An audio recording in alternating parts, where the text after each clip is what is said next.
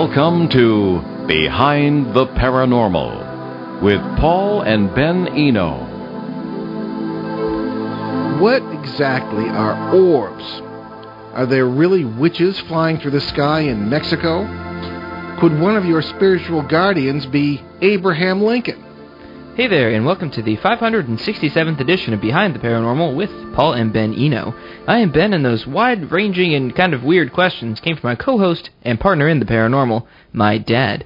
And for our final broadcast of 2014, we bring you an open-line show to deal with your questions on any aspect of the paranormal. And we welcome your calls. The numbers are 800-449-1240, that's from anywhere in the U.S. or Canada, or 401-766-1240 locally. Also, we will monitor emails as well, so Paul at Behind the Paranormal is the email that you can send emails to. That's behindtheparanormal.com. You don't want to forget the .com in that. Well, that's what we do, Ben, keeping Woonsocket weird for 7 years and just about everywhere else, too. I don't think we need help with that. No. Okay, right, true. Okay, let's get to some of the emails. Now, there are several we didn't get to on our last open line show that came in on Facebook. So why don't we pick up where we left off and start with one from Tara from Scituate, Rhode Island. Tara? Yes. Or it might be Tara. I don't know. Whatever you with the suffix that is sort of like, or prefix that is sort of like Earth or whatever. Anyway, I have lots of photos of orbs and other strange lights around our house and land. I know you both have experience in photography and media. Well, more photography for you. How do you tell if something in a picture is paranormal? Well, that's an awfully good question, Tara, and we have discussed it at times here and there on the show. One of the main points is that when I started out, it was cameras with film and emulsion and all that business, whether black and white or color, or even slide film. You still had negatives you could look at. But with digital photography, which has, of course, come in over the last 15 years or so, or maybe more, there are other factors to consider. One is that depending on the camera and its sophistication, it does tend to interpret what it sees. When there are reflections or when there are objects in the air that maybe you can't even see with your naked eye or even notice, it can pick those up depending on a number of circumstances, including the light, refraction, and all this business. And it can produce something in the final photograph which looks weird and really isn't. There are a number of photographs that we have in our collection which have, for example, things that I know are dust particles or something on the lens or even snowflakes. I'm thinking of one case, Ben, the one we were always talking about in central Connecticut. We've been working on that, for almost 10 years. Keeps getting better. And the first time we were there in 2005, one of your first cases, we took a shot that has something in it and something that we thought was something, and probably is not, because we found later on that it was a smudge on the lens of the camera, and it looked like a dark orb. Okay. Oh, yes. Now, the orb situation, as far as what these actually are, barring if you have some that because they do exist, because I've seen them with the naked eye, and whether it comes out in a photo or not, I mean, that's a separate issue. So, what are they?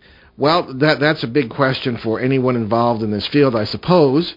I do notice, just going back to photography for a moment, that in the early days of in my salad days with this, using regular film, you wouldn't get orbs, at least not to the degree and in quite the form you get them today. However, you would have balls of light occasionally in there. So having looked at the emulsion and the difference now with digital photography, there does seem to be the same things, only the digital camera will record them a little bit differently. But nevertheless, they do seem to be anomalies. In the question of what they are, that's really difficult. They do behave, when I've seen them with the naked eye, in a semi-intelligent or even very intelligent manner. They will change course and follow you. They will run away if you try to follow them, all depending on the situation and the orb. But these are just things that I've seen. That there is no common personality, if I may use the term, with these things. They will change colors. Seem to be type A personalities. Well, it depends. I mean, that was a joke. Oh, They're sorry. Common personalities. That was really very funny. I try. Yeah. Okay. Well, anyway, they do tend to change colors, and they do tend to act in a semi-intelligent or very intelligent manner. But sometimes so does ball lightning.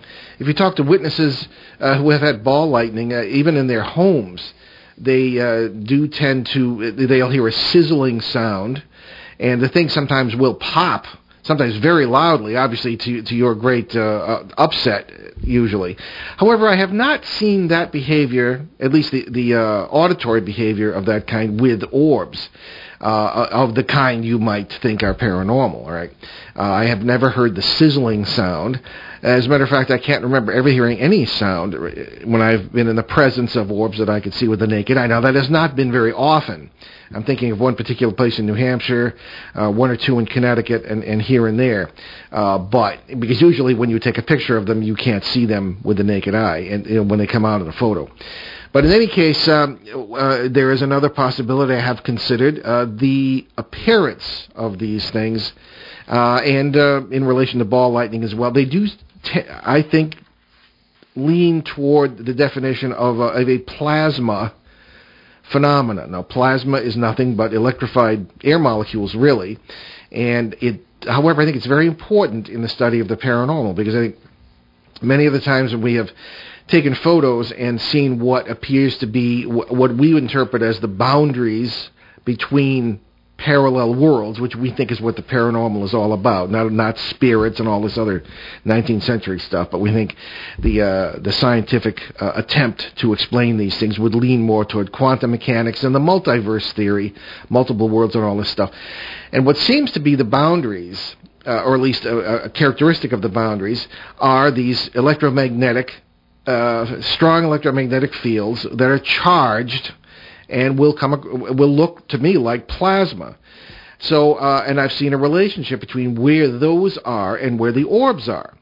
So I suspect that it's possible, as people like Carl Sagan have suggested. Carl Sagan, of course, the great astrophysicist from days of yore, who was well known to the public, wrote the novel Contact. He was even a novelist.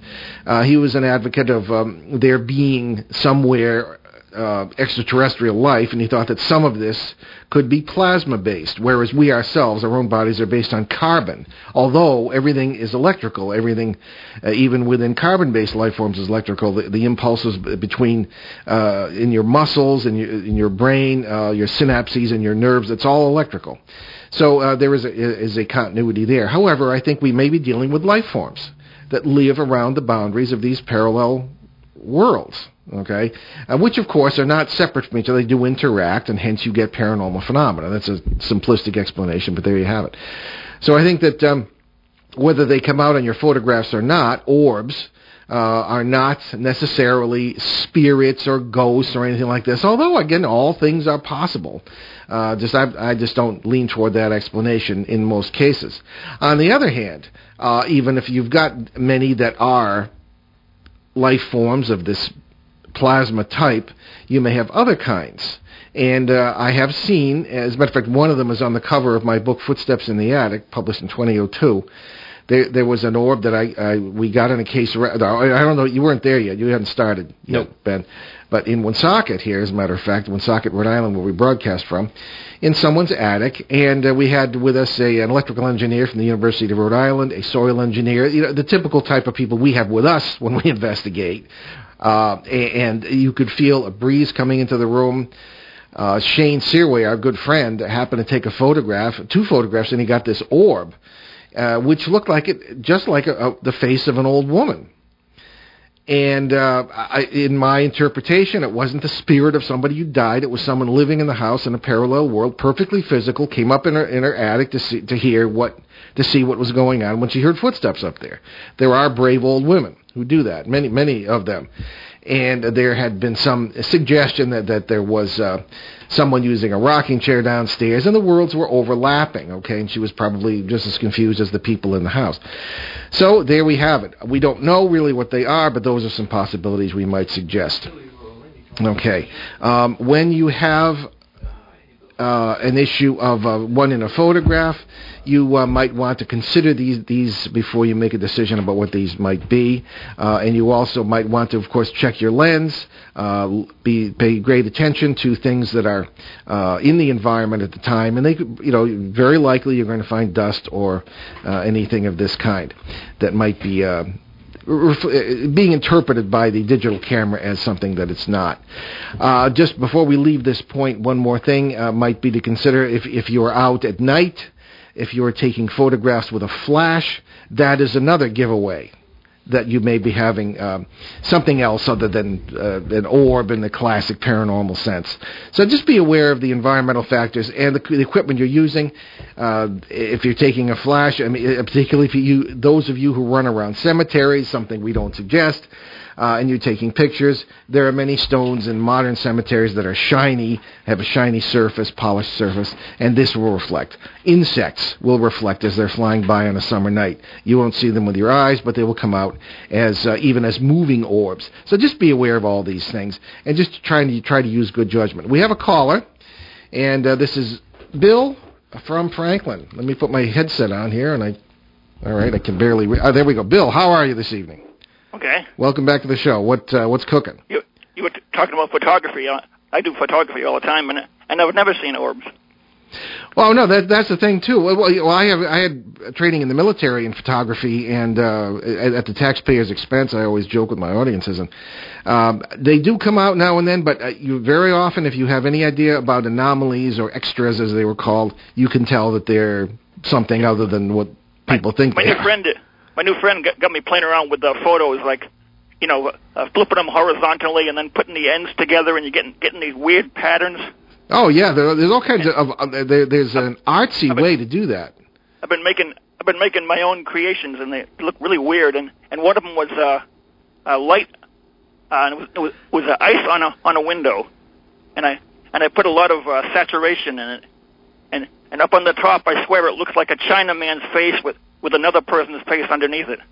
Well, you just brought up an important point, Bill, that I didn't mention, and that's that the brain will take... And it's right where the two photos go together, so like half the face is on one photo when you flip it over and the other half's there, There you go, yeah. Well, as I say, the brain will take what it sees and make some sense out of it. I remember there's one... have you ever come to any of our lectures? No. Okay, we have to do that sometime, but that's very true. Well, Bill, thanks for the call. You're going to get me on another subject. The face even has a mustache, and it's kind of strange.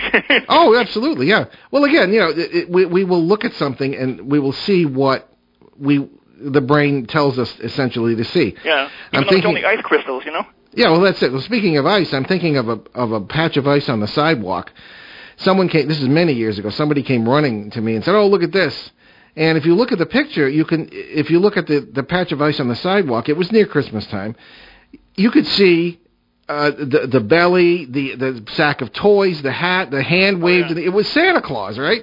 Oh yeah. And I often joke that had this been Jesus or a saint, tourism in Woonsocket would have gone to Pluto, right? But it was just But the brain will take what it sees and make it into something. I take reflections of water all the time. I love doing that. Oh, yeah. No, you can come up with some beautiful photography. You can win some prizes, Yeah. Exactly. Well, Bill, thanks for the call. Okay. Bye. Take care, then. All right. So let's move on to something else. We have one from Helena in Zaporan, Mexico. We have a big listenership in Mexico for some reason. Very glad of it. Wow, that is me. I've never heard of that name before in my life. Well, fun facts. My geography is terrible. Anyway, Paul and Ben, here in Mexico, there are many sightings of La Bruja. That means witch in sky. Spanish. Yes. I know you know this because you talked about it in some podcasts. What do you think these are? Many people have superstitions and really think they are witches. What do you think these are? Well, I should say Bruja is the female, and the Brujo is the male. Would that be wizard? Well, we're not talking about Hogwarts here, Ben. No, well, I don't know. Witches and wizards? I suppose. No, it would just be male witch. I guess that makes sense. Kind of like a witch doctor or something. Yeah, I guess. Well, in any case, Mexico has been a real hotspot for a long time for UFOs. cryptid sightings, paranormal chupacabra, paranormal phenomena, this sort of thing. And the whole chupacabra thing, which is a cryptid, and again, if you don't know what a cryptid is, it's an unclassified animal. Nobody's really sure if it really exists, like Bigfoot or the Loch Ness Monster, all that kind of thing. Excuse me. But that began in the Caribbean, some of the Caribbean islands, particularly Puerto Rico. And I heard a few stories when I was there in 1984, although I was researching something else. And then all of a sudden you started to hear about it on the mainland of Mexico and Central America, and then kind of moving up. And now you're getting stories from Texas and Arizona and New Mexico about the chupacabra, which is supposed to be a blood-sucking animal, which often attacks cattle and this kind of thing, though it is not generally associated with the cattle mutilations we talked about on the show with Chris O'Brien 2 weeks ago. But in any case, that's what the chupacabra is. So you've got all this stuff going on in Mexico. There are lots of videos of this, and I'm trying to get Jaime Maussan on the show. He speaks his English is excellent, and I need to get in touch with him, and I've been meaning to do that and get him on the show because I am in touch with him, but I want to set up a booking with him. He's a Mexican journalist, and he's somewhat controversial, but he's an expert in the paranormal in Mexico, particularly UFOs. And these flying things are, I suppose you could, in a way, put in the UFO category. But there are a number of videos I have seen that are really quite remarkable. They are associated with what has come to the fore in the paranormal as flying humanoids. You know what it reminds me of? Kind of like the Flatwoods Monster, almost. You know, that's a good point. Yeah, we've had some people on about, especially Frank Fascino, I'm thinking of, who's written several books on that phenomenon, which occurred early in the 1950s in West Virginia, a state that I love dearly. I just love it there. But in any case, they have issues with UFO sightings, and Frank has traced it to, has broadened the picture, as we like to do with any paranormal situation, to sightings over Washington in the same few days. What he believes was an apparent rescue mission by someone with a landing in at least several times in the mountains of West Virginia, in the Flatwoods area, and these people coming up, multiple people seeing at the floating, apparently some sort of creature or a denizen of one of these craft, literally floating through the air on some sort of machine. And there are a number of renditions of this in art, and it's a famous case. So that's the Flatwoods Monster case Ben is referring to. So it's a good question about what these flying things may be. I think, as always, you first look at mundane explanations. Several of these have been, they're also spilling over to Arizona as well in the American Southwest. There have been photographs of these things in the sky. Some of them have been shown, and I think they certainly look like black balloons that may be arranged in the form of a human figure and may be just floating there, and people say, aha, this was a flying humanoid. However, I'm thinking of several that have been videos that have been taken, including several by Mexican police, who are, I can't imagine really would be hoaxers. There is one that really is striking. There's a figure walking along the top of a ridge. Excuse me, it's in a rural area, and it's rather barren and desert-like, as is most of Mexico. But you have this figure walking and coming to the edge of a cliff, and it keeps walking and floats across a very open space between two hills and just keeps floating. And it's a balloon, usually, unless it's on a tether, would float up or down, or the wind would take it or something. Yeah, the other thing is it's just stays static. It's like that. It just doesn't, no deviation up or down. Yeah, just a straight path, so to speak, through the air, as it were. So what that is, I really don't know. You could have alien connections, because what do you mean by aliens? Does it have to be someone from another planet? Does it have to be, certainly doesn't have to be a witch? I don't really know much about it myself. Yeah, we hear from Mexican listeners on this now and then, but nobody really can explain it. But it is part of a general flat, perhaps, in that part of the world. So, could they be witches? I mean, what do you mean by a witch? I would ask our listener. These are terms. See, we tend to apply terms to the paranormal that we understand. Yeah. Whether we understand the phenomenon or not, we're always on about that. Mm-hmm. So, we take, whenever we feel a presence or something moving that we can't see it, or we get something strange, and it has to be a ghost. Particularly if someone has just died, to say, it has to be. Well, we don't know anything of the kind. And when you look more deeply at it, it gets far more interesting than that. And I think that and this is what led us to the whole the questioning the entire spiritual or spiritualist approach to ghosts and the paranormal. So the whole witch thing may be something we just have no idea about, and it may be nothing that we think it is at all. It may be every possible explanation we've suggested is wrong as well. So I'm afraid I have to tell you that we just don't know at this point. So, but it is interesting. Okay. We are moving on now. Moving on. Oh my gosh, we've still got lots of Facebook ones. Okay. Well, this is the last page of them. Okay. Well, there's one I want to get to here. Which one? Why don't you do one more of those, and then I want to get to this after the break. Okie doke. So here's one from Alex from Woonsocket, Rhode Island, and dear old hometown. So I hope you not think this is a stupid question, but what about mermaids? There have been some TV shows lately on mermaids. I know some of it is fake. I'm pretty sure all of it's fake. It's like no, actually I know for a fact that it's all. Yeah. All of them are fake. Because it's like a mockumentary kind of thing, a docudrama, whatever. Yeah. Anyways, he continues on. But have you ever seen anything like this? Well, short answer, no.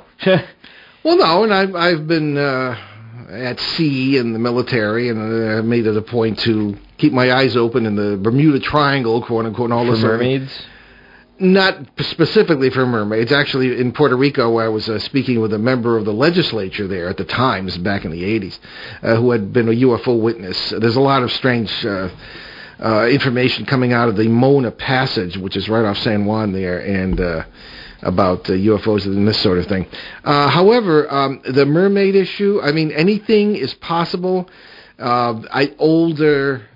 Old sailors used to tell stories of things they'd seen, and I don't know. Well, we only know like maybe how much of the ocean have we actually explored? Well, not really a lot. I mean, we know more about outer space and the planets in our system than we do about the bottom of the oceans. In many cases, they've been mapped. But all that does is show you the contours of the land underneath the ocean. Yeah, I mean, they're still finding. I think it's like every other week they're finding a new species. I remember one particular friend who was an oceanographer, and this is many, many years ago. He was out of Woods Hole, the Oceanographic Institution there at the time, and there was a research vessel over the Peru-Chile Trench, which is the deepest or one of the deepest in the Pacific, and they're the deepest parts of the Pacific. And he said that they were looking for, among other things, the giant squid and stuff like this. They had a huge titanium hook, which they lowered way the heck down. You know, there are several miles of water we're talking about here. Mm. And at one point, in the middle of the night, most of them were sleeping. The whole ship began to shudder. I can't remember the size of the ship, but it wasn't small. And when they hauled that hook back up, it was straightened out. It was a titanium alloy, very strong for the time. And I don't know, they never could quite figure out what it is. I mean, today they could have done DNA testing on whatever might have remained on the hook of the saliva from the creature, if it was a mouse indeed that did that. So there are all sorts of things we don't know about. Again, everything in the multiverse, if our interpretation is correct, is in that branch of physics, is possible. Everything you can otherwise you would not be able to conceive it. We have a lot of fun on Halloween shows around here, talking about how you have the Great Pumpkin or something of that kind had not existed in somewhere or somewhere in the multiverse, in some parallel world somewhere, then is it Schultz who did the Peanuts cartoons would never have been able. Yeah, Charles Schultz would never have been able to conceive it, and that seems to be how it works. But if we're right, then mermaids or merpeople, if you will, do exist at some point and in some way. But whether it's in this realm that we live in is another question. Misinterpretations have been made of manatees and other creatures that people say, or sea lions or something that people seem to think. And sailors sometimes just like to tell tall tales. So we just don't know. But the stuff you see on TV and on YouTube, I would either reject or take with a pillar of salt, because it's very easy to fake, and people love to do it and fake everybody. I mean, some of the stuff you see on YouTube is just beyond comprehension as far as any kind of decent photography is concerned. So, there you have it. That's all we can say about that. Indeed. So let's take our break. You're listening to our open line show here. It's Behind the Paranormal with Paul and Ben Eno on WOON 1240 in New England's beautiful Blackstone River Valley. And we'll be right back. Hi, everybody. This is Mark Garrow, the host of PRN's Garage Pass, where I keep you up to date with all the latest NASCAR racing news. Garage Pass can be heard right here on WOON every Tuesday through Saturday mornings at 7:35 and is sponsored by Simon Chevrolet, 114 Fortin Drive, Woonsocket. Remember, Simon Chevrolet is always open online at simonchevy.com. Garage Pass, Simon Chevrolet, and WOON Woonsocket Radio. A winning combination. ON Radio, ON Worldwide. All right, and welcome back. And before we get back to our open line show here, I just wanted to let you know about some of the charities Ben and I have adopted. Most of them are veterans charities. Certainly, BuildersHelpingHeroes.org. You can check that out. That's local here in Rhode Island. And certainly Canadian Veterans Advocacy for our friends to the north, and USACares.org, doing great things financially for veterans and their families. And we also, a non-veterans charity we really like a lot is Youth Mentoring Connection out in Los Angeles, youthmentoring.org. Tony LaRae out there doing great things for at-risk youth using indigenous wisdom. It's really good. It's not occult stuff. It's just really common sense stuff that he is using and has been for some years now, doing great things out there. So check that out too, youthmentoring.org. Okay, so let's get back to our emails here. This is a rather long one, but I think it's very interesting. It's from Buffy, and I do not know where Buffy is from. But Ben, if you would, let's take it one step at a time here, if we could. Okie doke. Well, this is a long one. Alrighty, so let us start from the very beginning. I've only shared these events with my family because of the strangeness of it. Allow me to add, I am in my 30s and of sound mind. I am a nurse and an active member in my community. The paranormal has fascinated me, but I never actively searched or engaged in researching it. I'm of the Catholic faith, and I believe that is why I have brushed aside this issue I am going to share with you. It seems, unless spiritual events are religious figures, the church regards all else as demonic. I never bought that theory, and I find it to be quite antiquated. Working an odd shift, I discovered your show through Coast to Coast AM. I was fascinated by the idea of the multiverse and thought that peaceful and loving thoughts can dissolve many hauntings. My first memory is standing up in my crib and on my wall was a shadow that I was floored to discover once I started primary school was that of Mount Rushmore. But it's unusual. I knew immediately who these gentlemen were, and I was overcome with emotion, particularly when seeing Abraham Lincoln. It was as if I was seeing a picture of someone I knew intimately. As a small child, I could not understand or reason why I felt like I knew this old gentleman, not just by sight, but I felt like I knew him personally.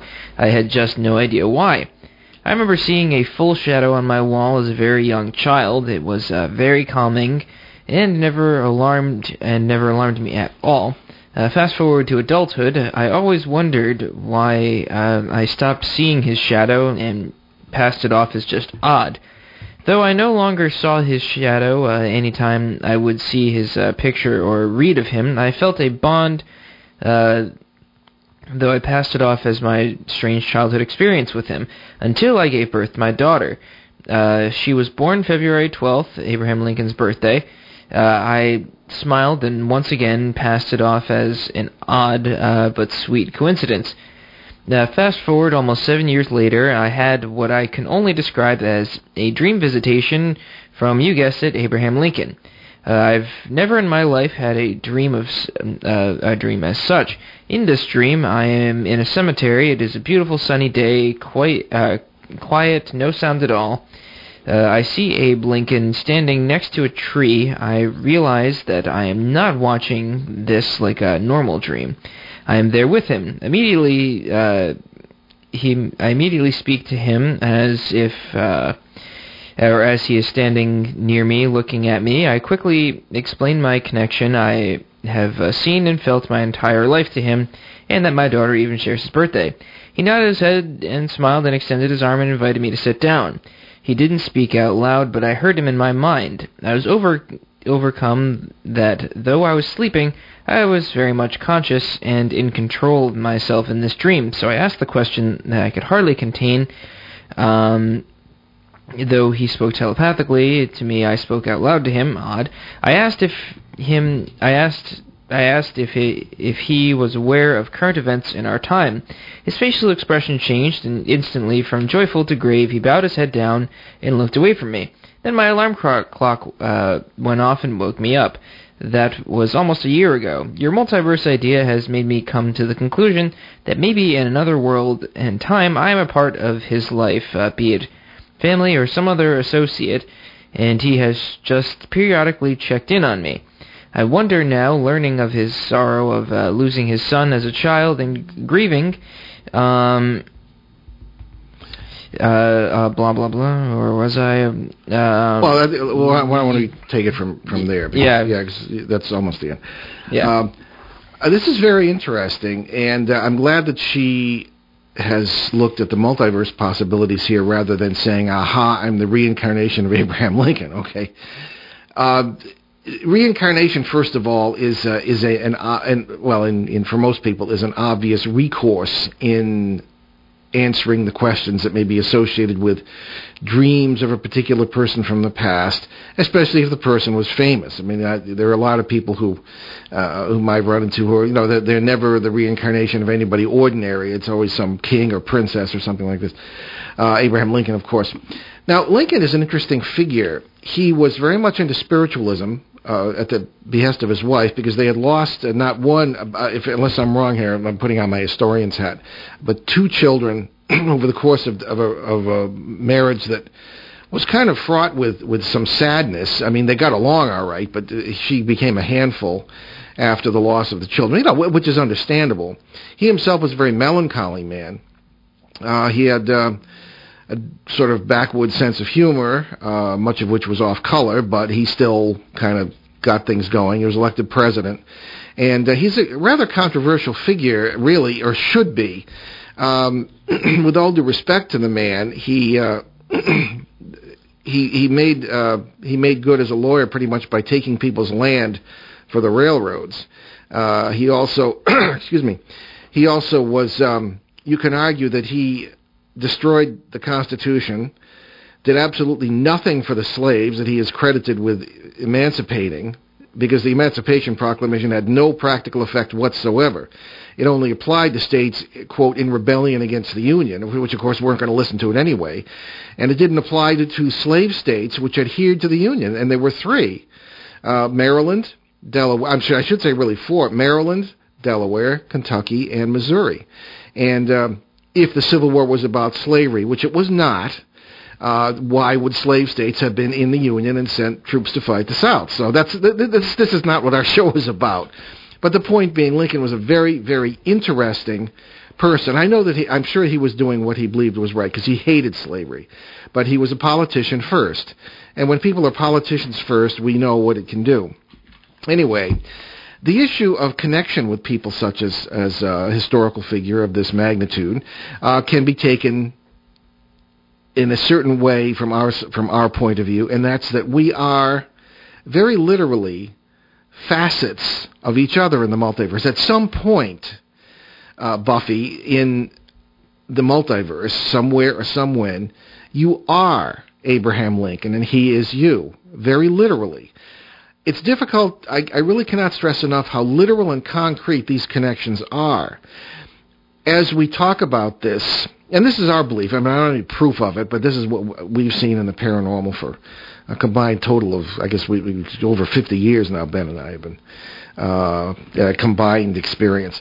So that's our interpretation, and I think we've got some serious implications for spirituality, for interpersonal relations with this. And it's not sappy and maudlin and silly and fuzzy. That's not what it's supposed to be. It is a way, I think, of understanding, getting beyond the tip of the iceberg of the paranormal and really of life itself, and seeing what we really are and who we really are. And we really are each other. We live super lives, if you will. We are present, apparently, in many different parallel worlds. If we die in one, and it may intersect with one in which we didn't, there's your ghost, quote unquote, right? And it's not your spirit, it's you. Still existing in parallel worlds. And we've gone through this many times on the show and in many ways. So I think that your connection with Abraham Lincoln may be very genuine. On the other hand, it could be just dreams and it could be just coincidences. But, after all these years in the paranormal, I don't have much respect for the idea of coincidences. I don't think anything happens by chance, personally. So I'm thinking, too, of the young Mozart, Ben. Who wrote his first concerto at the age of 4 and was performing before the crowned heads of Europe and the Pope by the age of 5. And he was a brilliant musician. I mean, is this kind of talent native in people? Sure, maybe. Or he was connected very intimately with worlds in which he was a brilliant pianist, or even in worlds where he was his adult self. And it could have been a sort of backfeed from the worlds that exist simultaneously, but in some of which, in our consciousness, it would be the future, and in some it would be the past for us. So this is an example of one being, I suppose, in a certain sense, one's own guardian angel. All right, the adult Mozart might have been unconsciously feeding information back to the child Mozart. And with this amazing talent came out in the way it did. That's just one possibility. So I think you may indeed have a connection with Lincoln, but I would avoid the reincarnation thing. I don't think that's valid. All right. So I'd be interested in hearing if anything else develops with your daughter, Buffy, on this. It is, of course. I think you can also. Lincoln was born. See now. I should have looked this up. I'm not going to talk about something. I'm not going to speculate unless I look it up. But I'm going to look up when he was born. And February 12th may not have been, they still might have been on the Julian calendar, and February 12th might not have been the same February 12th. But be that as it may, it is interesting, and thank you for your interesting note. And keep us posted on anything that may happen. And but be aware that there can be suggestibility, and you could be reading things into it as well. So very interesting. And then, it's always good to be interested in history and historical figures. We have another one from Facebook, do we? Oh, we have 2 left. This one's from Kenny in Douglas, Massachusetts. I'm always fascinated when you talk about animal ghosts on your show. I like the interviews with animal communicator Karen Anderson, which you have not done for some time. My question is, what do you both actually think is behind animal ghosts, and can we really communicate with animals in the way that Karen says she does, or are we just communicating with a part of ourselves? That's a good question. What do you think of that? What do I think? You've been on most of the shows Karen's been on. Yeah, well, that's a good question, which I need time to think about. Yeah, okay. Well, I've been impressed by Karen. We've known Karen for years, and as a matter of fact, our media company published her book, Hear All Creatures. And, I take it with a kind of a grain of salt, but Karen is a very sincere and honest person. And I've been impressed, kind of, just for the heck of it. One time we gave her a picture of our cat and a neighbor cat who was good friends with our cat, and she kind of nailed them to a T. And she lives in Washington State, has never met them, and it was kind of interesting. But again, it's the same thing with reading people. And we had Roland Comtois on last week, and there have been a lot of questions. If we had time, I wanted to get to some of the questions to put them in a single form, because there were so many of the same kind of questions about that. But as far as animal communicators and the way they read animals. I think there's a connection with animals, just as there is with people, in the way we just described with Buffy and her relationship with Abraham Lincoln. All life in the biosphere does seem to be connected. It's not just people. There is a lot out there, not just in the biosphere, but in the multiverse, which is also a huge biosphere in our, the community of life, and we're just a small part of that, our particular species. So I think that there is, again, the idea of the island theory we're always harping about is wrong, that we are contained within ourselves. Well, there's one thing I've noticed, this is just an observation, is that when Karen does do animal readings, it's always comments about the person. Like, it always... The animal commenting on the person. Yes. Yeah, that's true.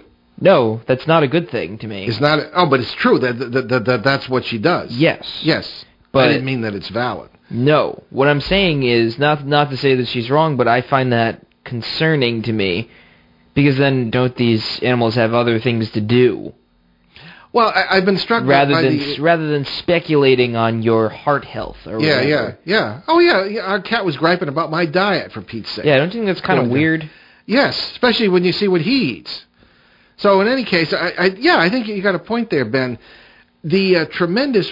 I have no doubt that there is animal wisdom. When we've done shows, and we've mentioned the tremendous wisdom and kindness we've seen among, especially at our old house in Cumberland, Rhode Island, where we were kind of in the woods, and we had a whole community of cats and ducks and chickens and you name it, and how the cats particularly got along with each other and with the other animals in that vicinity, the non-domesticated animals, which was quite remarkable in my opinion. So that's going to be in Chapter 10 of our new book. We'll let you know when it's coming out. But in any case, the tremendous wisdom. There is wisdom there, but to the point it just makes that Karen has described, it makes me kind of wonder if, I don't know. Well, it's odd because it makes it as if the only thing the animal thinks about is, you know what, you're not eating the right stuff. You're eating you're eating too many donuts. You need to cut that out. And it's like, why would they care? I don't eat donuts. I mean, I know that all our cat cares about is just eating. That's pretty much his sole goal in life is to get. Well, he's really old. He's retired. He lives in the house now. That's a good point. Yeah. But I mean, the point being is that most of these animals aren't subservient to humans. It's like they have their own things that they do, and I mean that excluding dogs for the most part. Most of these creatures are perceived by Karen as like, well, they just want to help you. They want you to be okay.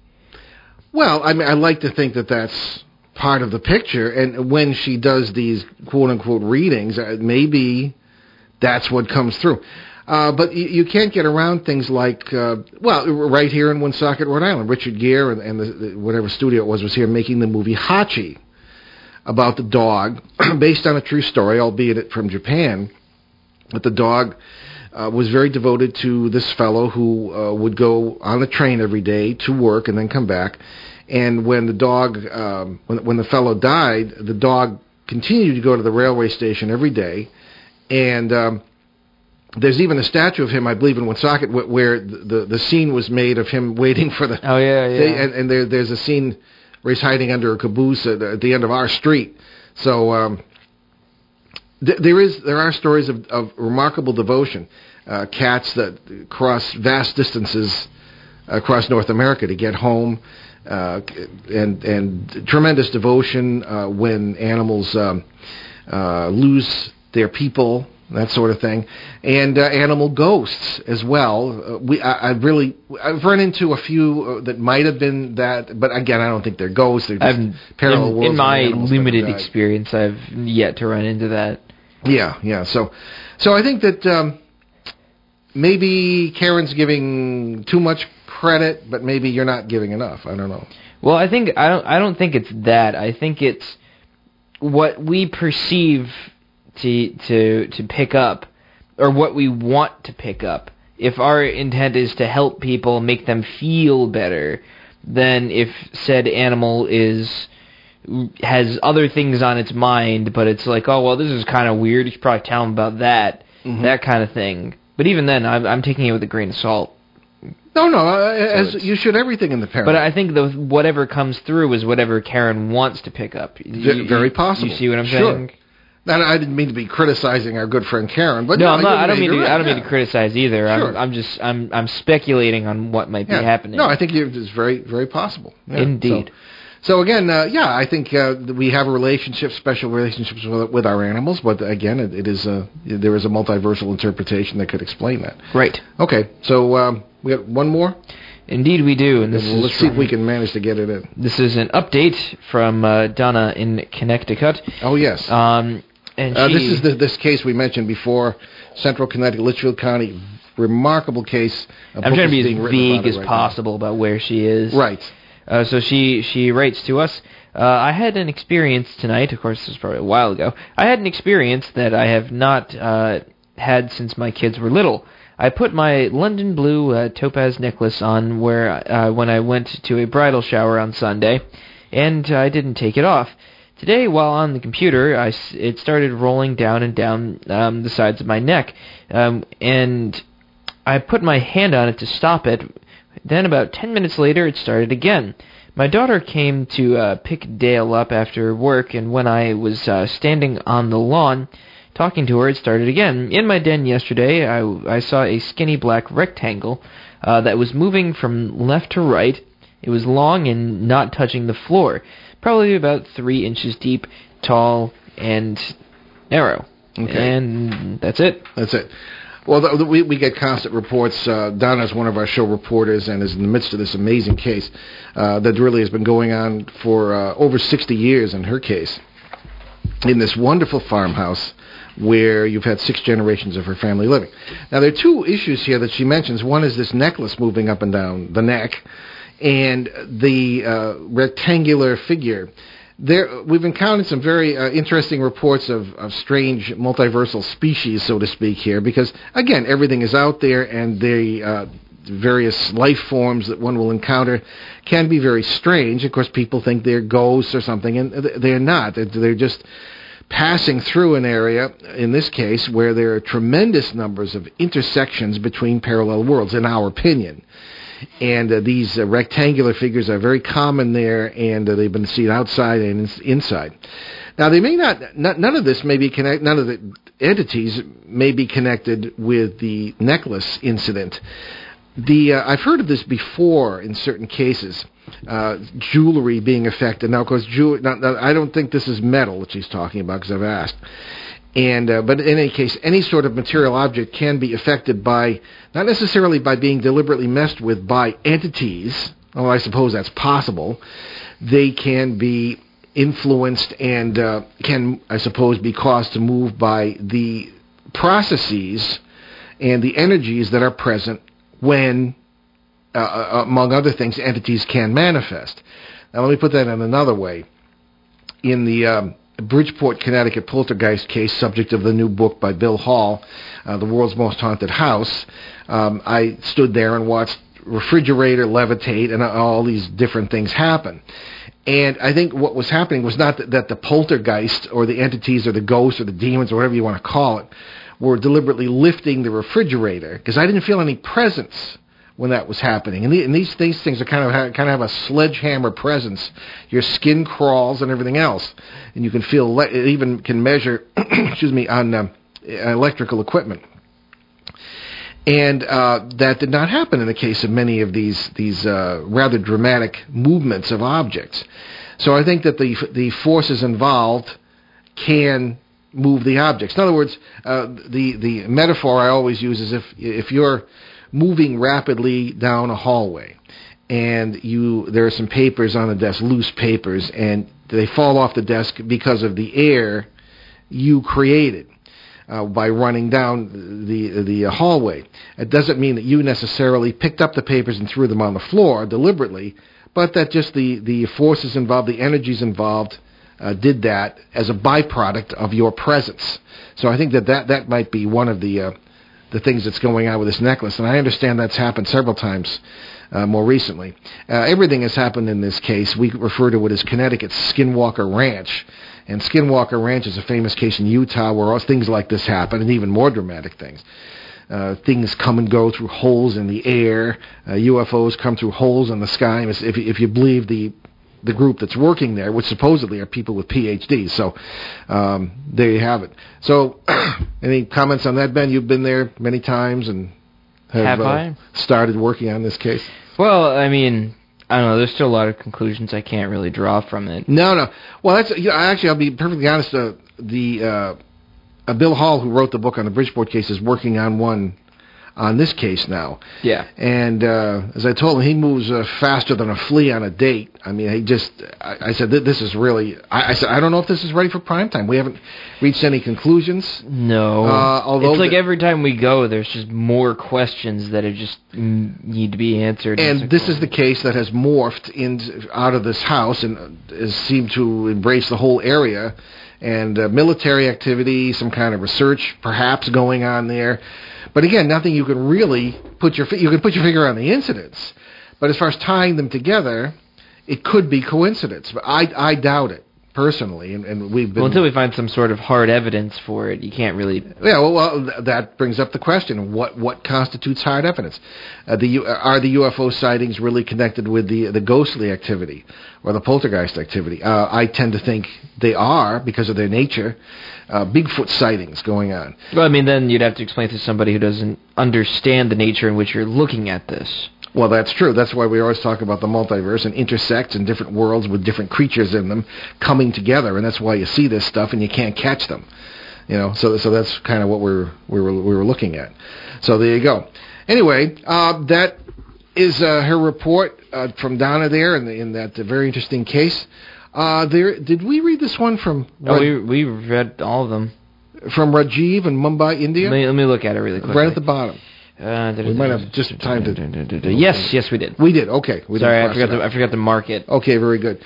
So, anyway, I think that's just about all we can have time for.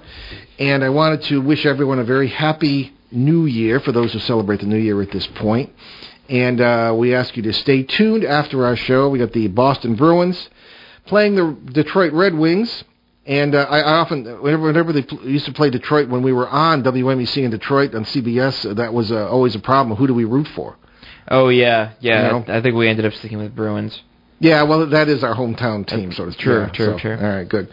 All right, so there we have it. So, why don't we begin our announcements? Indeed. So you can visit our show website, that's at BehindTheParanormal.com, where you can find nearly 600 free podcasts of all of our past shows from both ON 1240 and our 4.5-year run on CBS Radio, along with special shows and podcasts. And there have been several people who have asked about getting our podcast back on iTunes. All the CBS ones are on iTunes, but the ones from ON are not. And we're going to look into that and see just how it works. You can get all these podcasts on the website, as Ben just said, but we're going to look into getting them on iTunes, and we'll let you know how that goes.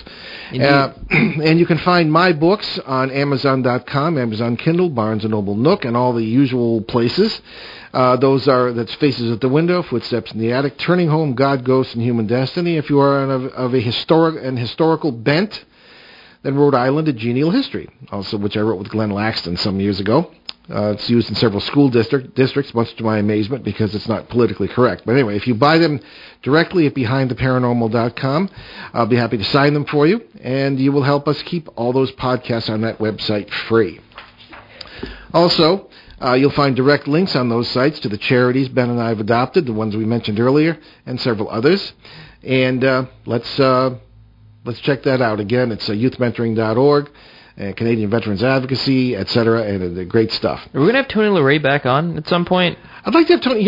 We put Tony in touch with one of the other guests who was from Peru, because they both had interests in Peru. Yeah. And I think that's going to be an interest. I'd like to have the both of them on, talking about indigenous wisdom and how to apply it to modern life, and as Tony does to at-risk youth. So we also would... what do we got next week? Next Monday, January 5th, it'll be our first show of 2015, of course, here on ON 1240 and ONWorldwide.com.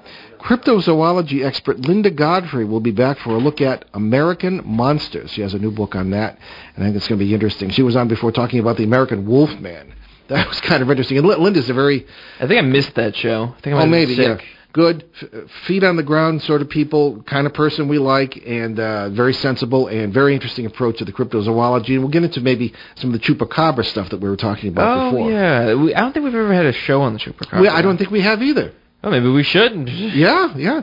It's amazing. When we first started this show, which is going on 7 years now, I was worried that we would run out of subjects. But we keep running into things we have never covered, and there are great guests out there. Some are not so great, but some are good too. Not to insult our former guests. Oh, never. But some can be a little bit disappointing because I don't know. We like to have that intellectual reach that can bring people deeper, and sometimes you don't get that, but Indeed. very often you do. All right, there you go. So what do we got for time here? Okay. We leave you this evening with a practical quote from American motivational speaker Byrd Baggett. Look at life through the windshield, not the rearview mirror. I'm Paul Eno, wishing everyone a happy and prosperous New Year. And I'm Ben Eno, and don't look through the windshields. I don't know, just think of Rear Window. That's just making me think of movies. Anyway, thanks for joining us on our great cosmic journey, and we shall see you next time. Return to this radio frequency 167 hours from now for another edition of Behind the Paranormal with Paul and Ben Eno.